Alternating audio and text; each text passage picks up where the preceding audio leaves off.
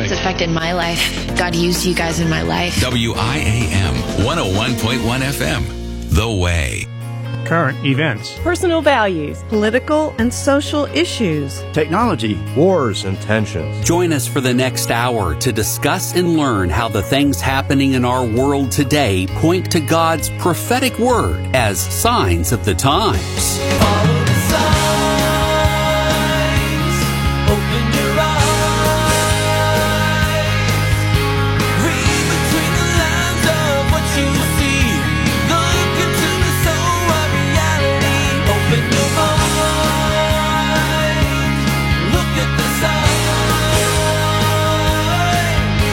never look back at yesterday, keep your gaze steady on the narrow way.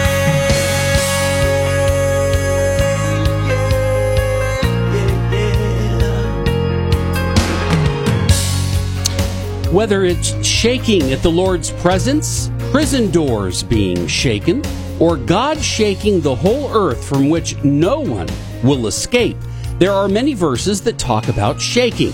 So we'll look at shaking things up financially around the world, as well as seeing if a shaking of the earth through earthquakes is supposed to signal that someone's Messiah is getting closer. Those are just some of the signs of the times, our weekly review of Bible prophecy that we find in the world's news for Friday, February 18th, 2022. Today's live broadcast will magically turn into Podcast 203 and will be available through most popular podcasting sources, or just go right to the source, the Way Media app or thewaymedia.net, to listen, share, or subscribe. And it's the only place where you can read the articles we discuss. And now, here to help us make biblical sense out of the world's nonsense is Pastor Mark, who always encourages me not to be afraid to talk to myself, because it's the only way I can be sure that someone is listening. Yes, I love that. That's good. I often said, is it good advice? I often said, I talk to myself because nobody else will. There you go. And I really like the fact that you say we become magically, what is the word you said? Magically what? Turned into podcast. Okay, yes. magically, the show becomes magically delicious. Yes. Right? Rabbi yes, it does. Podcasts are for our listeners. Yes. Silly Rabbi. Remember that? Yes. Magically delicious. If you know the Lucky Charms, I'm trying to make my own joke. It's not working. No. I liked your joke better. But Lucky Charms was magically delicious. Aren't they the ones that had that? Anyway, yes. I'm sorry. Again, I sidetrack. Prophecy charms. Yes. Prophecy charms. There you go. They're magically delicious. There you go. How about that? Yeah, good counsel. I'm sure we violated some sort of marketing issue. Yes, talk to yourself, Greg. And I'll probably be talking to myself a lot today because by now they've changed the radio. Well, it's kind of like the T-shirt. If you see me talking to myself, I'm just getting expert advice. So. Anyway. I love it. That's So, great. folks, thanks for joining us for the next hour. We are actually going to get into prophecy. This is not a comedy show, because if it is, we would be taken off the air immediately. That's right. You've got mail. Before we get to our first prophecy question, I want to give a shout out to Alex Shipman. Alex, if you're listening, you emailed us a question. We tried to reply to get more information, but your email domain blocked us. Uh-oh. Yes. Uh-oh. So, Alex, try another email address to use instead of the one that you used during the day there. All right. Pastor Mark, this question comes from, now, I don't know, is it Maricel or Maricel? Do we roll the R there? Do we not roll the R? I don't know. I would say in the South, it's Maricel. I would say if you're speaking a Spanish speaker, it's Maricel. Okay, there we go. So let's reach both. Okay. All right, her question is, what can Christians do to prepare and survive the fall and replacement of the financial system? And she says this: since a one-world financial system is coming soon, when it does come, what should believers do, since they know and are awake to the knowledge that this financial system means being owned, and since we know that this system will lead to eventually the Antichrist move of the forced mandate of taking the number of the beast? Are Christians banding together offensively and defensively to prepare for this? Are we to create our own financial systems so that we can function during an oppressed time like this, which seems to be around the corner? Yeah, well, again, a great question, and I would agree. And I think that we are right around the corner from seeing a lot of moves by the spirit of Antichrist and the Antichrist taking over, if you will. We see all the signs. The Bible says it's going to happen. Jesus said it was going to happen. But getting back to the question, this is a great question, Maricel. And you know what? I've actually gotten this now. I think it's the third time in the last week or two. So I know there's a lot of people out there thinking about this. Maybe not this exact question, but this was certainly part of it. And really kind of, I guess if I can sum this up in the questions I'm getting, Greg, is what do we do as Christians when we see all these things happening in the world? How do we prepare so that we can be ready for it? And so I want to get us recentered and take a moment to talk about this and spend some time and maybe even kind of use this as a springboard into some things that are happening globally. But, let me just say this. The Bible gives us biblical principles about how we're to conduct ourselves financially and in planning in every area of life. And we don't know exactly how things are going to come down with the Antichrist. We know there's going to be a one world economy. I think digital is pretty much going to be a given as to how this is going to happen as far as the financial system. We know there's going to be control. I mean, literally total control. Once they do the digital marking of the digital system of money, they can shut our funds off and on any way they want. They can limit what we buy, what we don't buy. They literally can control every person's life on the planet if all you have is digital money and everything is from a centralized digital location system as far as the internet goes, controlling all of that. In addition to that, we know that at some point he will also implement the mark that we talked about, the mark of the beast. The Antichrist is talked about in Revelation doing that. And so you won't be able to buy or sell without that. So it'll show whether you've, logged into the system. So we are heading toward a total control environment. So let me just say, first of all, let's rephrase that for a minute, Pastor Mark. The world is heading towards a total control. Exactly. Okay. Yeah. But believers are heading in a different path. That's right. You're right. And again, so we don't know how far we're going to go into that until God takes us out of here. So we do need to be prepared. There's wisdom and we need to be prepared, but really it's not kind of like, there's not really a one answer, answers all, such as do this with your money, do that with that. Because we have to follow biblical principles because we don't know how it's going to come down. For example, if you were going to miss the rapture and be here during the Great Tribulation, I would say store up as much grain as you can in large granaries because there's going to be famines. So you would have food and you'd be able to feed the planet and you make lots of money, but you'd be rich during the Great Tribulation and then you'd miss the rapture and you'd die and suffer. So that's not a good financial plan. I say that, tongue in cheek. Yeah. So the point is, what do we do when it comes to this? Because we want to be wise with our money. Now, first of all, let me say this. The biblical principle I'll give you, then we're going to talk about what the Lord said, overall what to do in I guess, when we look at life and not knowing what's going to happen and our following of Him. Scripture says this. A lot of people are worried about, what should we do? The Bible says to distribute your money wisely in different areas and plan in different areas. So I would say, let's expand this beyond financial, but we'll start with financial. For example, we don't know what's going to happen financially. So you want to have your money kind of, if you can, if you're a person that can do that, maybe a little bit in real estate, maybe a little bit here, a little bit there. The Bible talks about casting your bread on the water in 7 places. You don't know what's going to develop and come back and this kind of thing. So it's just basic principles of being wise with your money. And if you're thinking, well, regardless of the time that we live in, I mean, these are principles for life, period. And Greg, that brings it back to where I'm going to get to kind of centralize things. Just stay on the mark and keep doing what you would do. Yeah. We don't know when it's going to go digital. We don't know if it does go digital, how we can protect our money. Again, the idea of it going digital, yes. Could we go digital and they remove some of our funds and give us a digital equivalent that we don't know what they've done or whatever? Yes. But if that happens, it happens to the whole world across the board. You say, yeah, but I can get around that by buying gold. Well, you could buy a little bit of gold, and then after the market goes digital, buy back into it and maybe have a little bit more. But you can't buy enough gold to live the rest of your life, and you certainly can't have gold coins to go buy your bread with and all your shopping because we don't operate off that system. People have talked about storing all kinds of things up that you could trade or whatever. Well, doesn't the Bible even talk about in Revelation that they're going to be throwing their gold into the streets? So at some point, even the gold is going to become worthless. You're right. Now, again, we could kind of make an argument, say that appears to be during the Great Tribulation. So gold could have some value. But if you're planning on staying for the long haul, you've got some post-trib people. Yes. So. Here's the bottom line. The answer is not in buying piles of gold. The answer is not in buying piles of silver. The answer is not in stockpiling piles of food. The answer is not in storing up piles of whatever. Use wisdom, think ahead, and be balanced. Okay?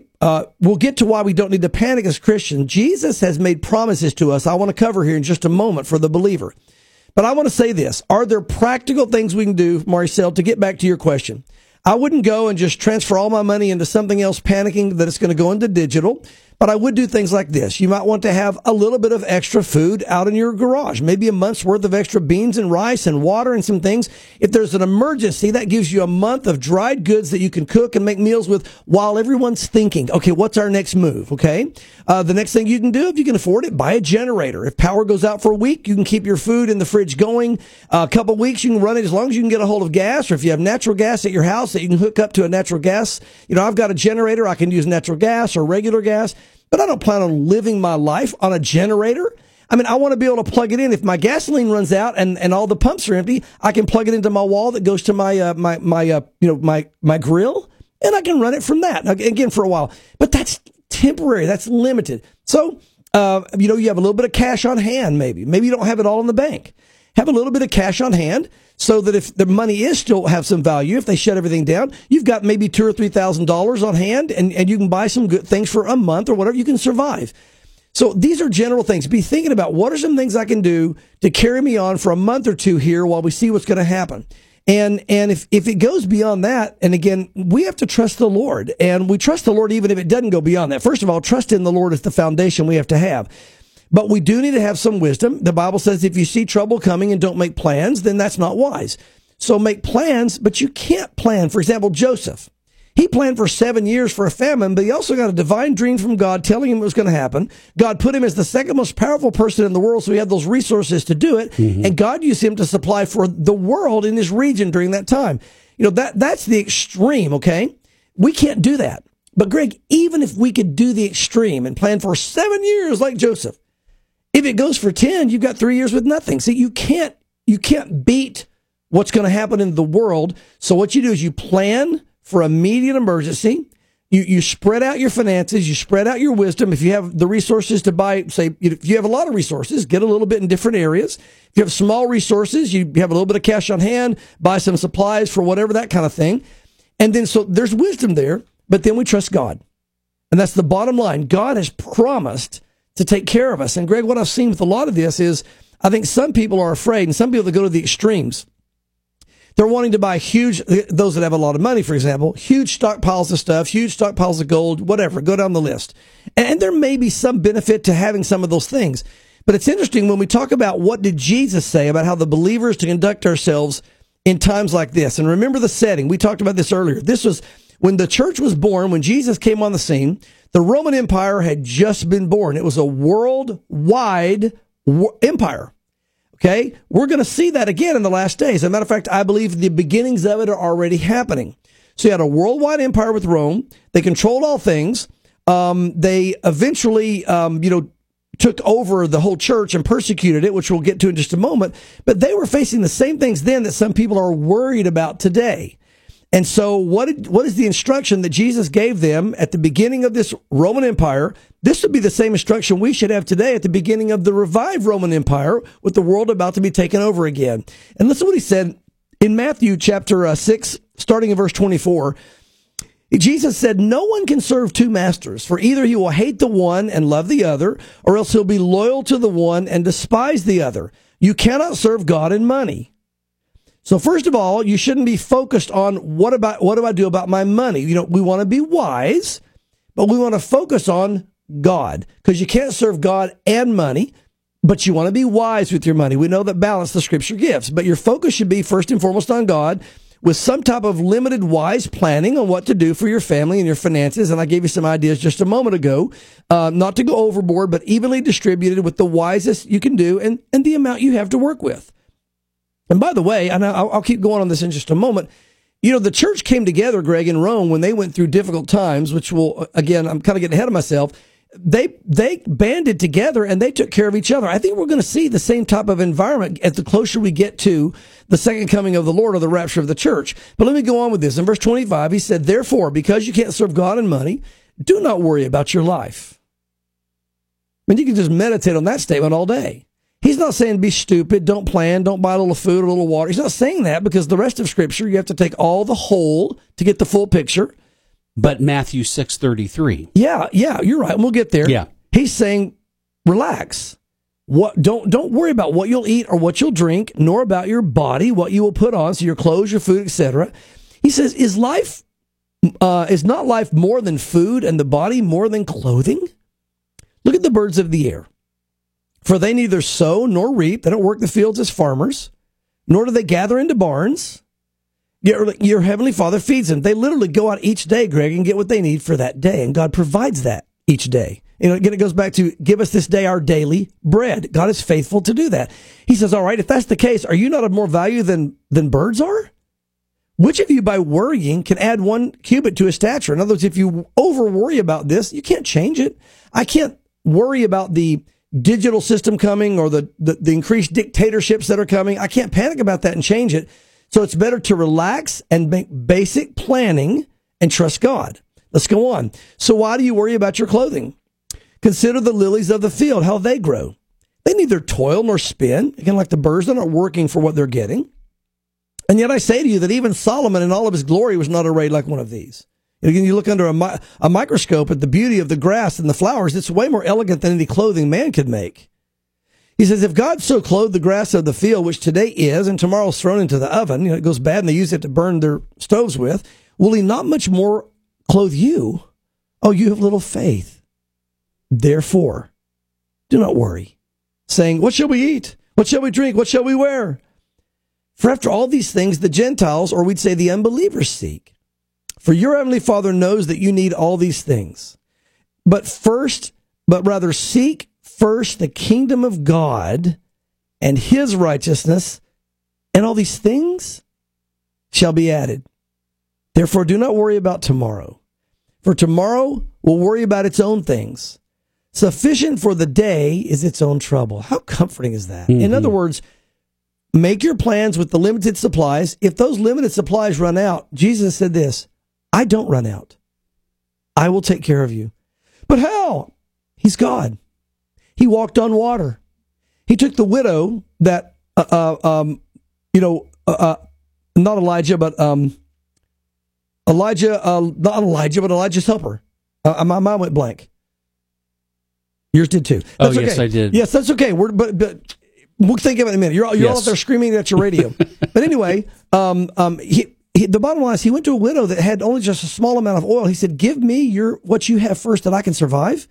And he said, then after that, God will supply. And God gave a miraculous supply. The oil, Elisha, there you go. I don't know why I couldn't get Elisha's name. I was thinking you were saying Elisha's helper. I'm sorry. No, Elijah's helper was Elisha. Yeah, No, anyway. Okay. So the bottom line is it never ran out. God did a supernatural miracle. And so my point is, and I've seen God do these miracles in my life. Here's the encouragement that we have in this, Marcel, and for all the others out there listening. Seek first the kingdom of God. He's promised if we do that, if we put him first and seek him first, he said this, you will not starve. You will have a place to stay. God will take care of you. I mean, even if you're thrown in prison, you're not going to starve. You're going to have a place to stay. So it doesn't mean you won't be persecuted. What it means is God will take care of you. Yeah. Now, we saw this in the early church, Greg. Well, I want to tie this into the Roman government because this is the setting this was written in.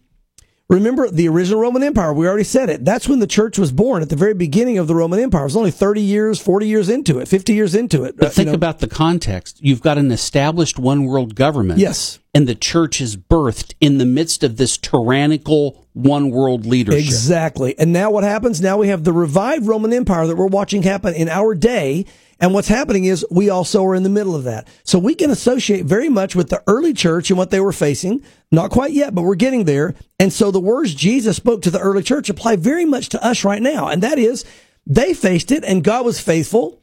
We look back historically and we see how God was faithful to his church. God's going to be faithful to us. And Greg, there's almost a sweetness to that. It's almost like if we lose everything, and everything collapses, I think you're going to see the church come together and serving each other and helping each other, not creating other alternate financial systems or whatever. I don't think there's a way we can get around the way the world is working and operates. But they took care of each other. They loved each other. And if this happens again before the rapture, and I think it'll happen after the rapture for sure, you're going to see the church coming together, loving each other, caring for each other, taking care of each other, and I believe watching some of the greatest moves of the Holy Spirit since 2,000 years ago when the church was established. Because when the church is in desperate need of God, that's when we see God move in the most amazing ways, pouring out his Spirit, providing supernaturally, miracle after miracle. I mean, it can be a wonderful time, and there may be persecution in our future. That's true. But the early church faced it as well. And Greg, they were singing in the midst of it, rejoicing in their God. So we need not fear. We need to trust. And also too, God will provide what we need to deal with the government. I'm reminded, Maricel, about Jesus when he and Peter had to pay the temple tax. Yeah. And Jesus told Peter to go out and basically go fish. Yep. God supernaturally sends a fish to Peter's lure Yeah. that has a coin in the fish, Right. takes the coin out and pays the temple tax. Right. God supernaturally providing what we need to basically obey the government. Romans 13 is still in effect. Yeah. Even within the formation of this one world government, the balance between God's rules for us, or guidelines for us, or regulations, whatever you want to call it, for us as Christians to live, versus honoring the government that God is still sovereign over, and we can't forget that. Yeah. And the second thing is that remember when they were trying to trap Jesus, the religious leaders, and they were trying to get him to basically deny that Caesar was due his tax or whatever. And he said, look at this coin. Yeah. Whose inscription is it on? Oh, it's Caesar's. Well, then render the things that are Caesar's and render to God the things that are God's. Right.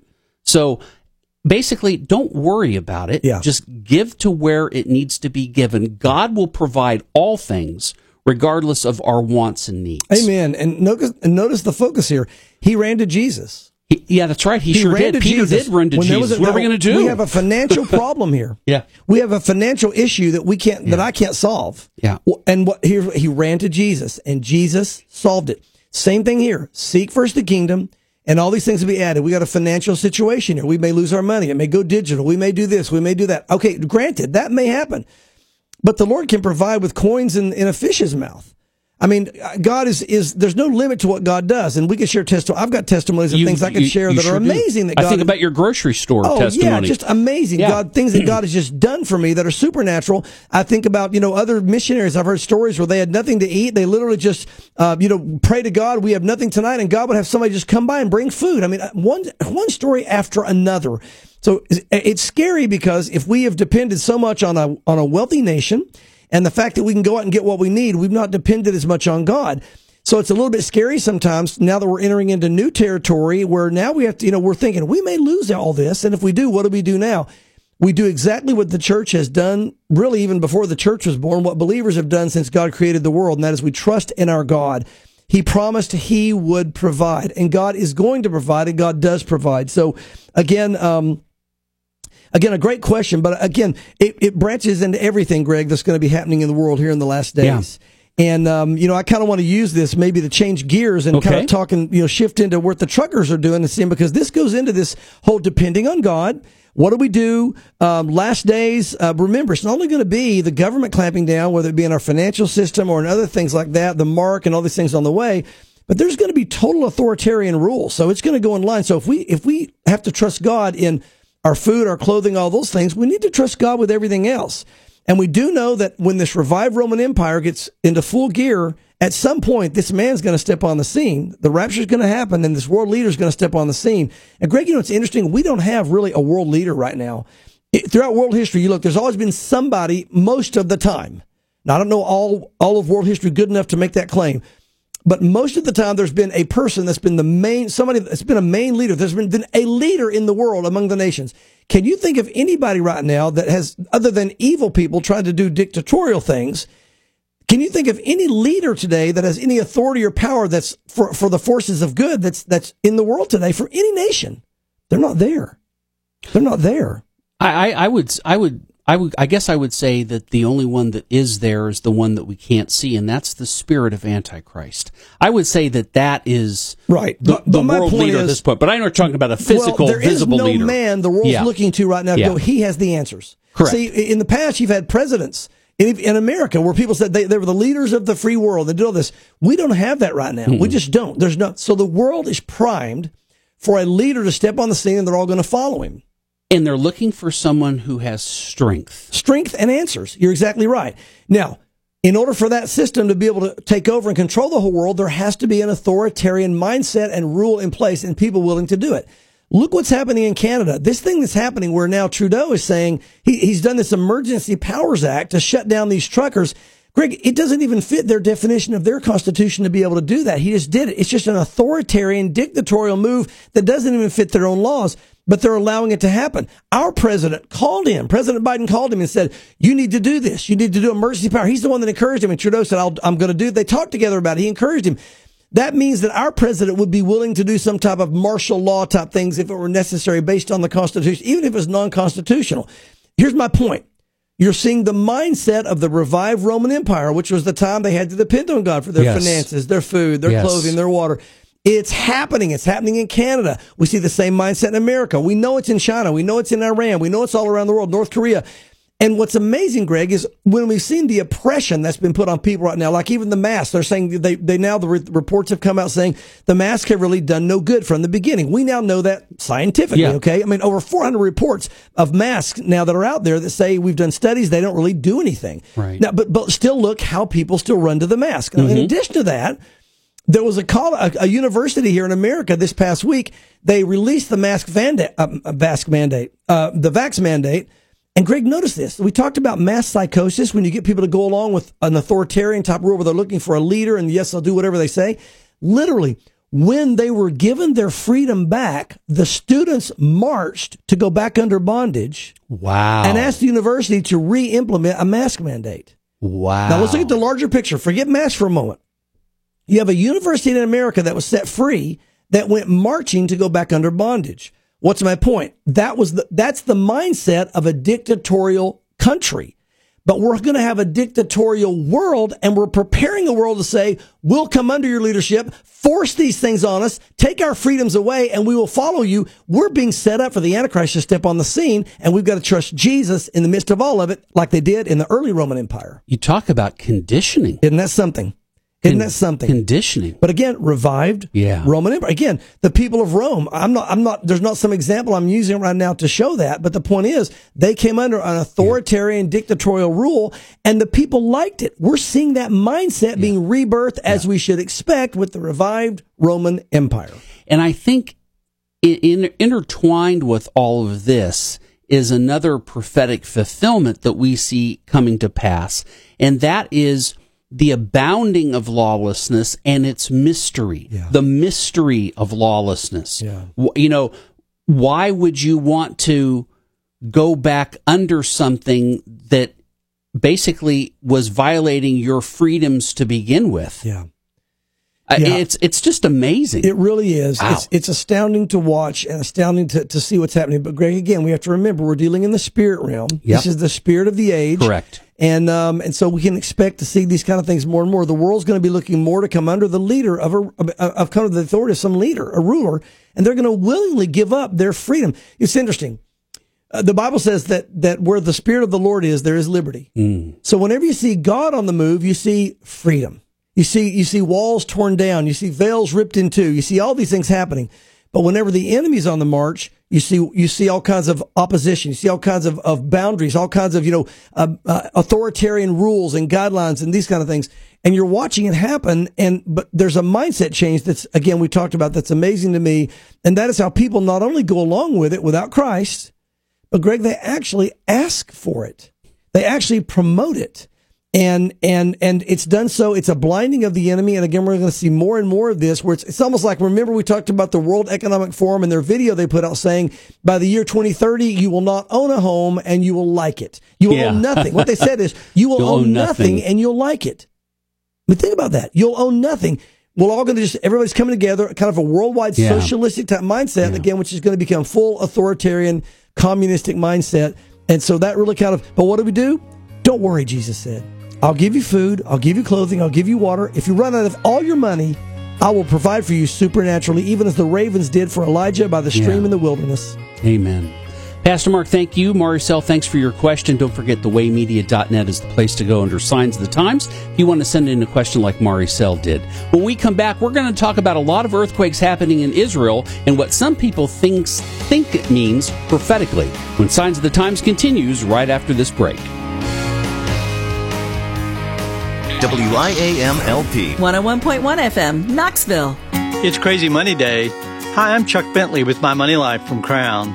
The Christian Post recently reported that a pastor in North Carolina pleaded guilty to tax and wire fraud.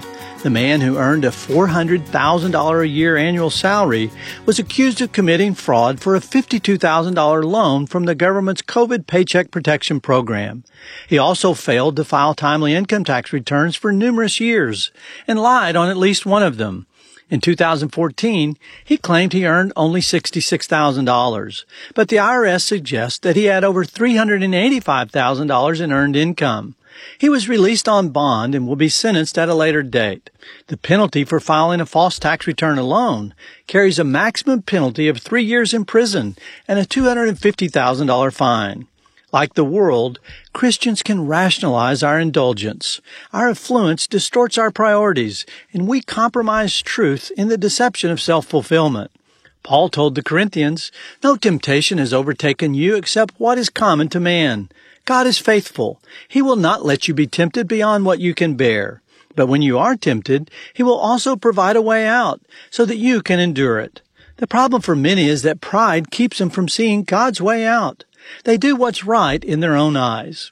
Once a Christian becomes trapped by pride, he's of no service to God. He too easily gives in to temptation to elevate himself. To avoid this, we must make ourselves accountable to others. Now, if you're tempted to commit fraud because of your credit card debt, I recommend Christian Credit Counselors. They'll create a debt management plan just for you. For more information, call the Crown Helpline, 800-722-1976, or visit online at crown.org/CCC.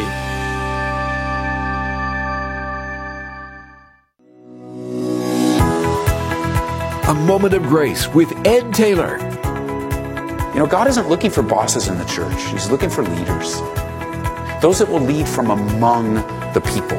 That aren't trying to make a name for themselves. That aren't trying to draw attention to themselves. They just want to be where God has them.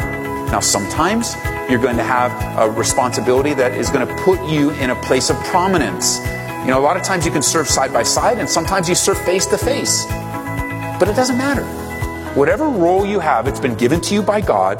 God has allowed you, and it makes you no different than the day you were without the title. All it means is God has entrusted more to you, so be faithful with it. You can learn more at edtaylor.org. Grow deeper in your love relationship with Jesus by visiting edtaylor.org.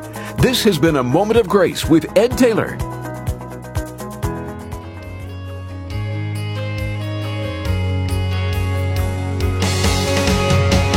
Signs of the Times now continues. Here again is your host. Welcome back to our weekly look at Bible prophecy in the world's news. These are the Signs of the Times for Friday, February 18th, 2022. Podcast number 203 coming your way later this afternoon, including the articles that we are going to discuss, but you can only get those at thewaymedia.net or download the Way Media app and go to the Signs of the Times section, and it'll be under podcast 203. All right. Let's go to Israel Pastor Mark, and where we find Israel 365 News reporting a fourth earthquake hitting Israel in just 1 month.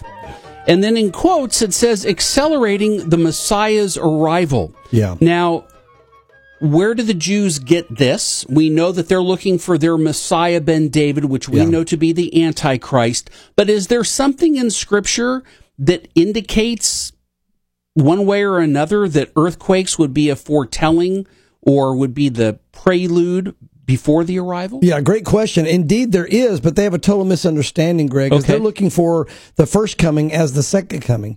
And right before the second coming, there will be a great earthquake. First of all, let me read some of this article. Sure. It says 2 earthquakes shook northern Israel within a few hours, bringing a total of earthquakes this month up to 4. Dr. Randolph, a seismologist at the Geological Survey, warned a strong earthquake is expected very soon because of the 100-year cycle. They had one in 1927, killed 400 people. And so what they say is this is Hashem, which means the name. That is how they speak of God, having mercy on us by speeding up the Messiah like he did at the end of Egypt. Now, so here's the key. They're watching now. This is interesting. They're watching for the return of the Messiah, or they're watching for the coming of the Messiah. We're watching for the return of the Messiah. We're seeing it as, okay, the rapture's going to happen, then the Lord's coming back in the second coming. They're looking for the first time because their eyes aren't open yet. But Greg, here's where they get this out of Zechariah 14:4. Okay. On that day, he will set his feet on the Mount of Olives near Jerusalem on the east.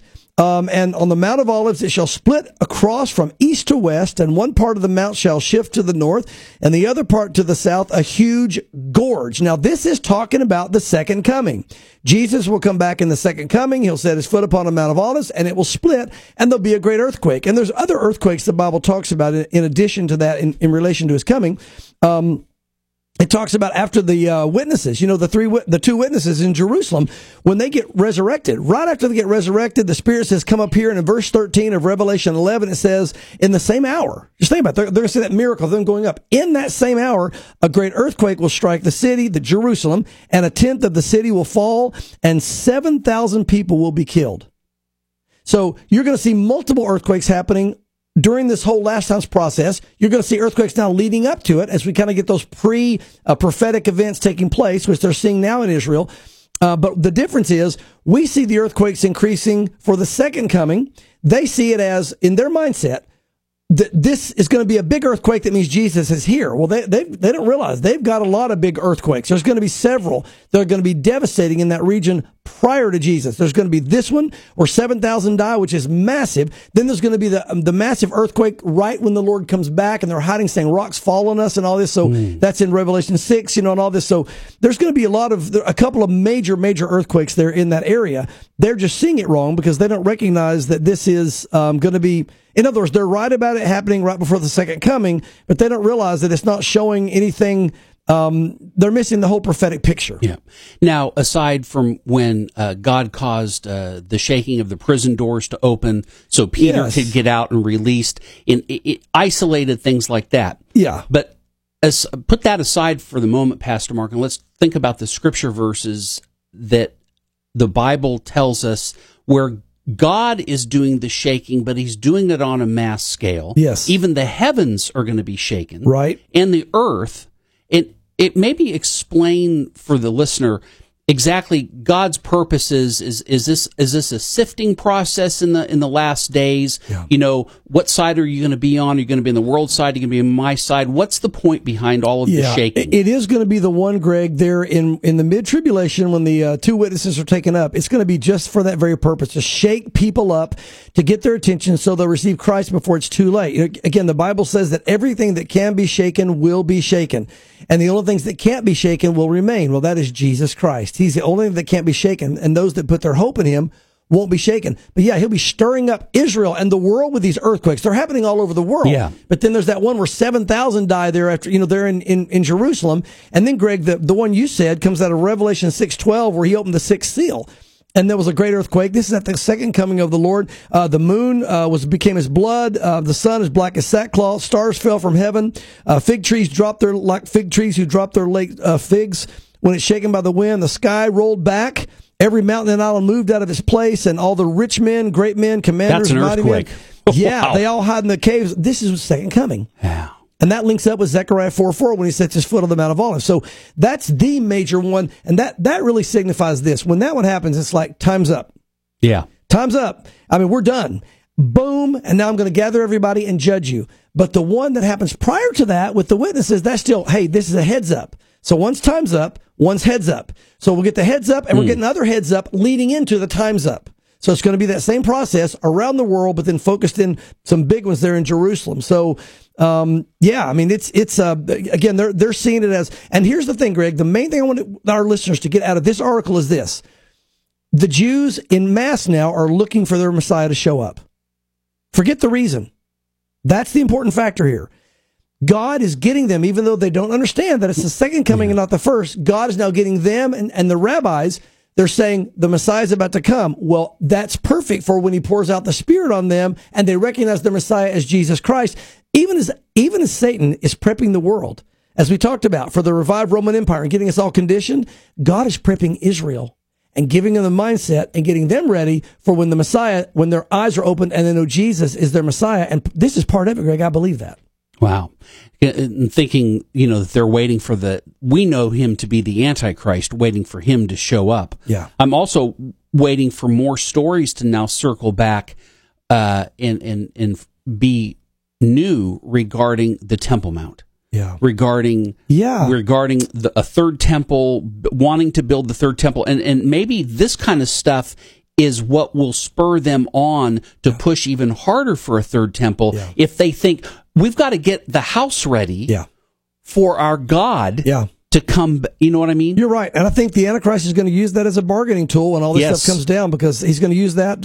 He'll give the Arabs what they want, or those, not just Arabs, the Palestinians what they want, and the Jews what they want by dividing it up. He'll be making promises, and they're going to go for it. Whole lot of shaking still to happen. Yep. Wow. All right. Let's get into some wars and rumors of wars in Ezekiel 38 and 39, because we're seeing it all around us.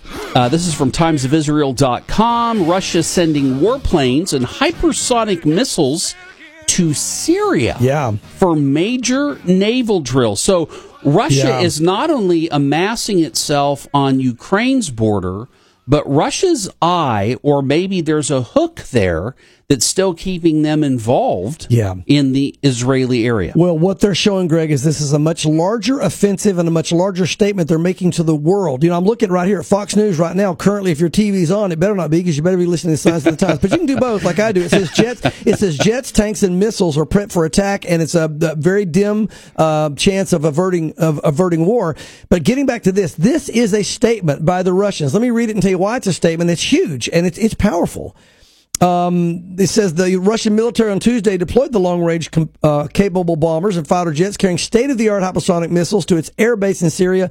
The long-range nuclear-capable Tu-22 M3 bombers and MiG-31 fighters carry the latest hypersonic cruise missile. Keep that in your mind.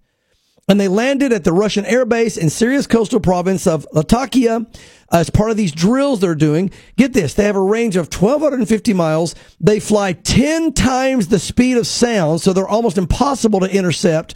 The deployment of these missiles appears to be intended to showcase Russian military capability to threaten the U.S. carrier strike group in the Mediterranean, while at the same time, the Russians currently have 30 visible Russian warships off the coast in Israel. Here's what they're saying, guys. Let me give you the picture. Yes, you got the Ukraine thing going on. Why would they send it to Syria? It's a more centralized location of attack. Greg, these missiles travel 1,200 miles. They go at 10 times the speed of sound. They're almost impossible to shoot down. What they're saying is this.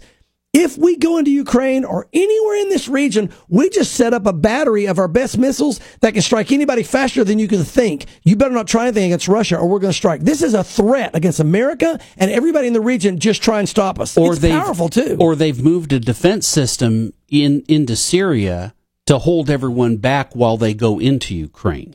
Yeah, well, I mean, there's no doubt there's a lot of things going on. It's multifaceted, Greg. Because NATO is going to be of no use. Yeah, you're right. It's multifaceted, but make no mistake about this. This is a power statement. This is almost like, how can I give this an example? This would be like saying, all right, your neighbor is threatening you across the street going, I'm going to come over there and shoot you guys. And you walk outside and you put like a tank in your front yard and load it and aim it at their house. And beside the tank, you set up, all this military, and they're going to, okay, I'll put my pistol down now. I realize what we're talking about. No, America has big war weapons. Don't kid yourself. I realize that. We have still probably, at least in what we have capability-wise, the most powerful military in the world. I don't know that we have the ability to use it, but with the current leadership or properly. But the point is, we have it. What they're saying is they're making a big statement. Whatever we do, we can strike anybody really fast and really hard and take you out. And so you want to start war? We're ready. Don't mess with us. And so what it would mean is, could America still stop them? Yes, but we would have to have the resolve to say, we're going to bring in the full force of the U.S. military. We're able and willing to use nuclear weapons. We will go to full-scale war with you if we want to. They know we're not going to do that. They know we're not. So they have, right now, they're the bully on the playground. Yeah. They're the bully. In other words, they can beat up every kid on the playground unless the giant comes in and says, all right, I'm ready to go to real battle. But they know that our president is not going to do it.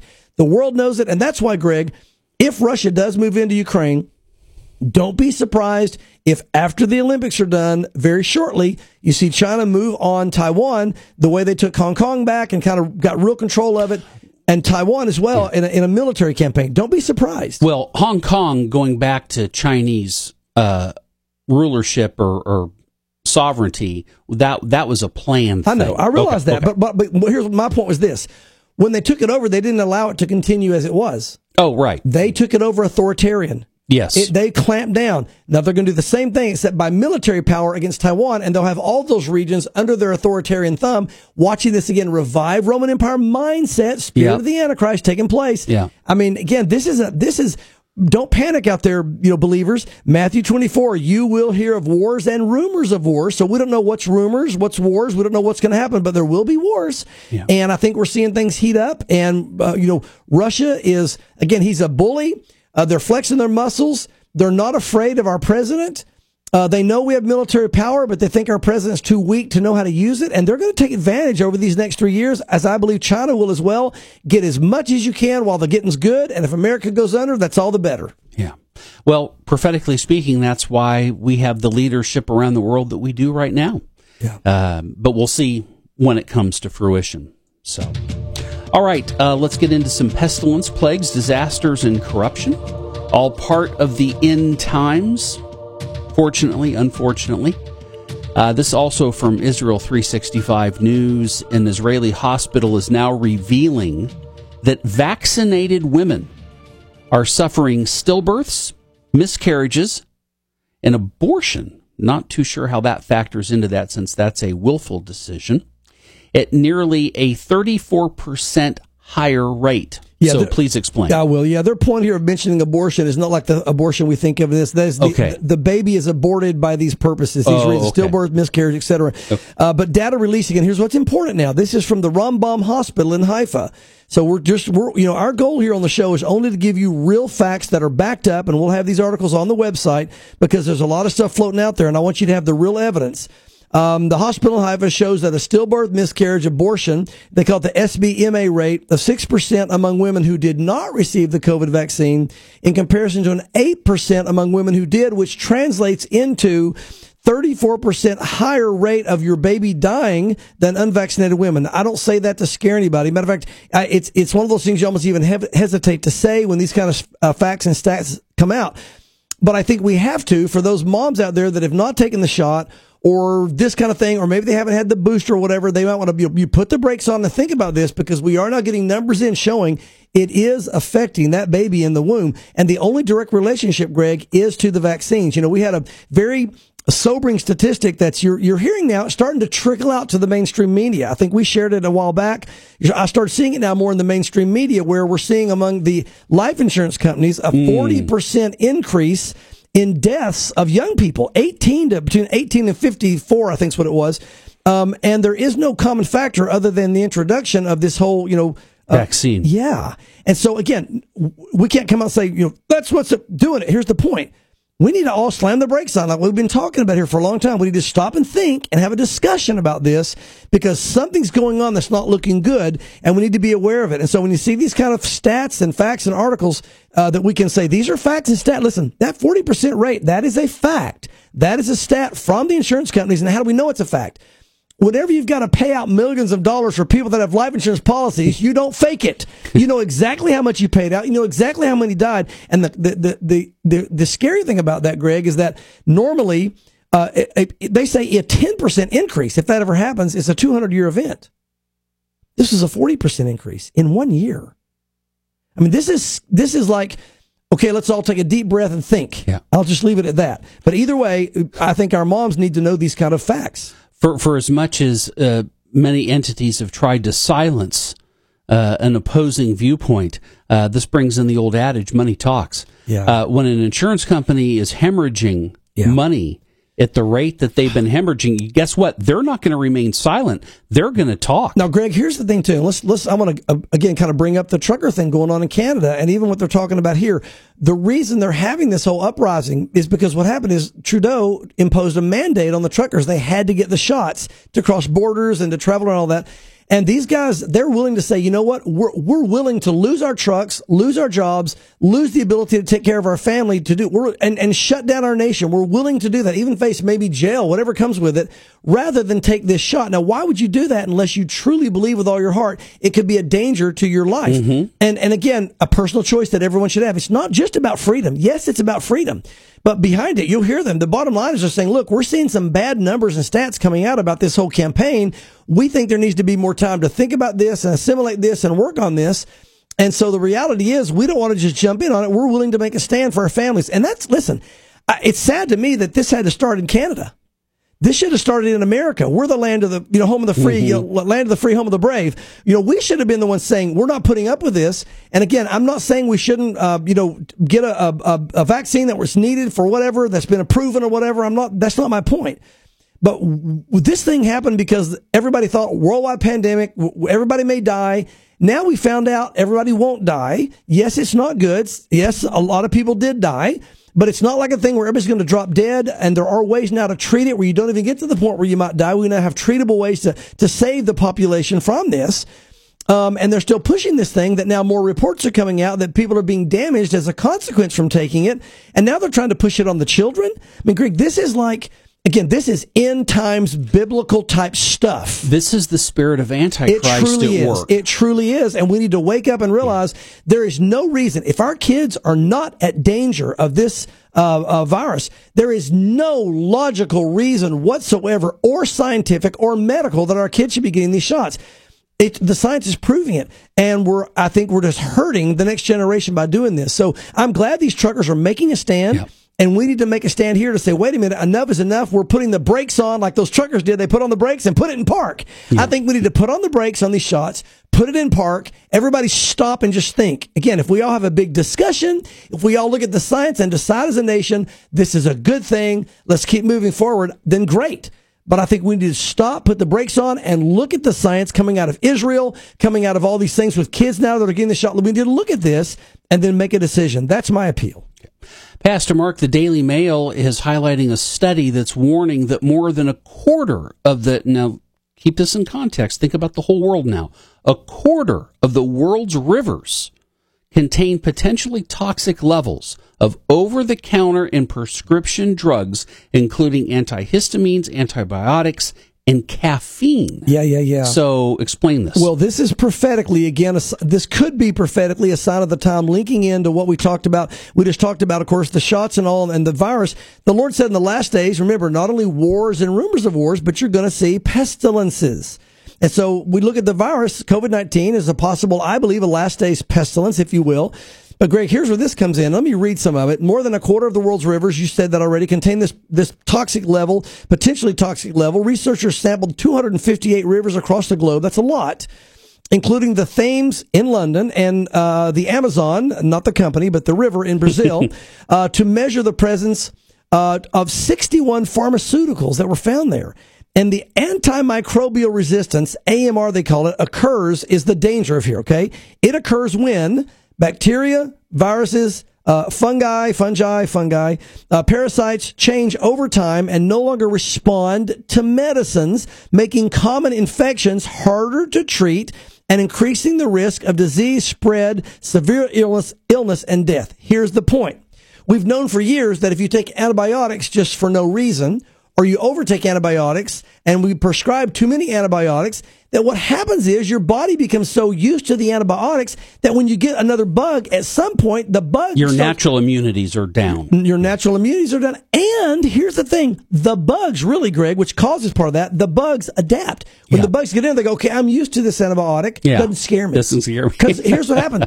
And so here's the danger. If you're getting it in your water, it's not a strong enough concentrate to kill the bad guy. So the bad guy's in there going, you don't scare me. I'm a bigger bully than you are. Get out of here. You're a little bit intimidating, frayer on the edge, but whatever. But you don't bother me. And they change into a different bacteria, a stronger strain of whatever it is. So what happens is the more the world drinks all these diluted pharmaceuticals, the more these germs and bacteria adapt to these diluted pharmaceuticals, they become what are called superbugs, and then you can't stop them or kill them. Again, I don't believe you're going to see the world overtaken by that before the Great Tribulation. But Greg, this describes the kind of stuff you see in the Great Tribulation.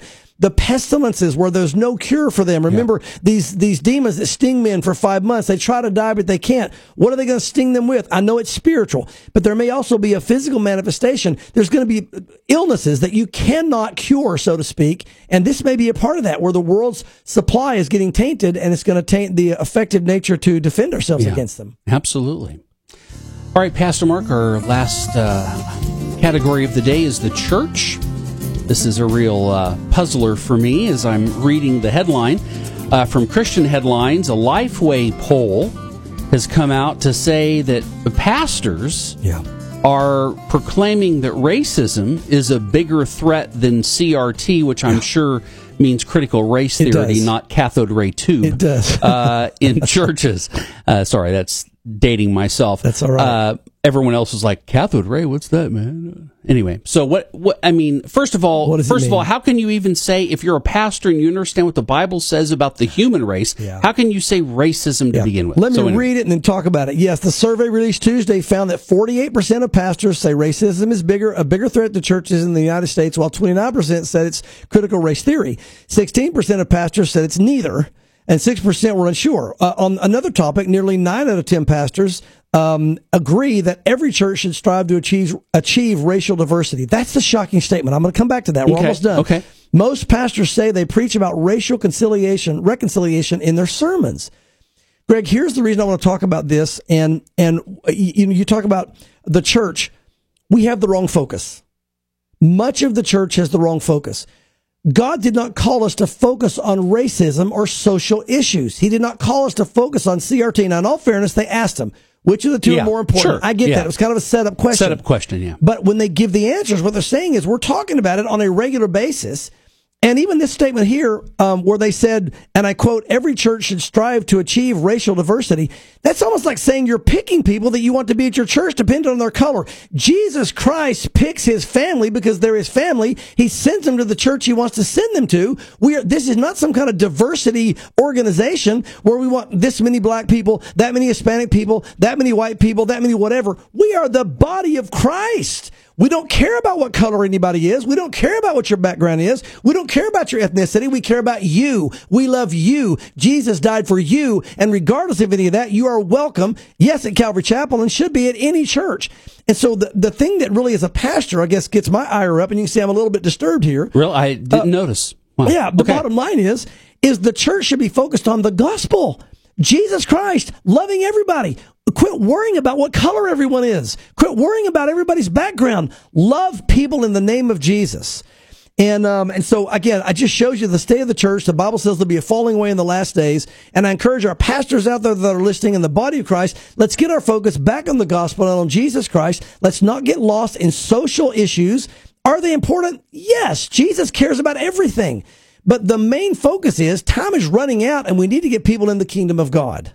You know, I wish there was a statistic because our church is proof of it. Our local church here, Calvary Knoxville, the growth that we've had is in part from people leaving other churches because their sermons every week was on critical race theory or the environment or whatever the latest politically charged news story was of that week. Yes. Regarding the police or people. So let me have quick time. But let me just say, yes, we have grown exponentially because the people are leaving churches teaching about the environment and all the race issues. They're saying, we just want to hear the gospel.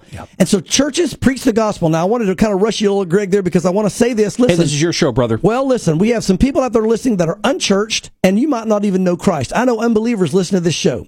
If you have a home church, forget this announcement, but I want you to know that we're going to be trying to reach the unchurched and those who don't know Christ coming up here on April 17th for our Easter celebration. We're going to be gathering at the Civic Auditorium downtown, next to the police station and the Basketball Hall of Fame. Everybody in Knoxville pretty much knows where that is. It's going to be free parking. We're going to have worship by Terry Clark, who was the main worship leader for the Promise Keepers movement a few years back. He's done also in Maranatha Music, was one of the main worship leaders for that. He's coming in to do our worship, and we're doing an outreach to try to reach, of course, our body's all going to be gathered there as well, but we're going to try to reach the unchurched and we're going to try to reach those who are unsaved. So if you are unchurched or unsaved, here's a personal invitation from me. We'll be saying this on a regular basis leading up to that. If you are churched, go to your home church, but you should be going more than Easter. You need to be in your church and loving God, but if you don't have a church and you're unsaved, we'd love you to hear about the hope of Jesus Christ as we gather April 17th at the Civic Auditorium. Amen. Thank you, Pastor Mark. Folks, thanks for listening. TheWayMedia.net is the only place you need to worry about. You can click on Signs of the Times, see our other content there. We love you guys. We hope to see you back here next Friday at 1:30 for more Signs of the Times.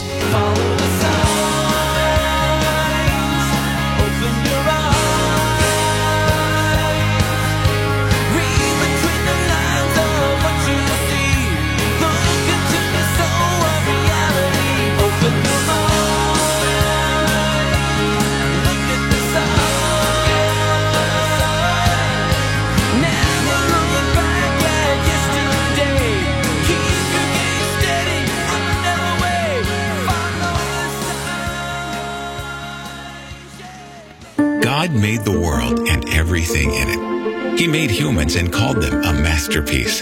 He made laws that his creation broke. Jesus, his son, arrived as a baby. He lived, taught, performed miracles, died to pay for the laws mankind broke, rose from the dead, and left to build forever homes for those who accept his rescue. He gives reason to live, love, find joy, not for some, for all. He brought rescue, not because he demands it, because you accept it, not because you earn it, because he offers it, not because you're entitled to it, because he loved you first, for all time. Nothing new will ever be better. This is a message worth sharing, so we do. It's a message worth believing, so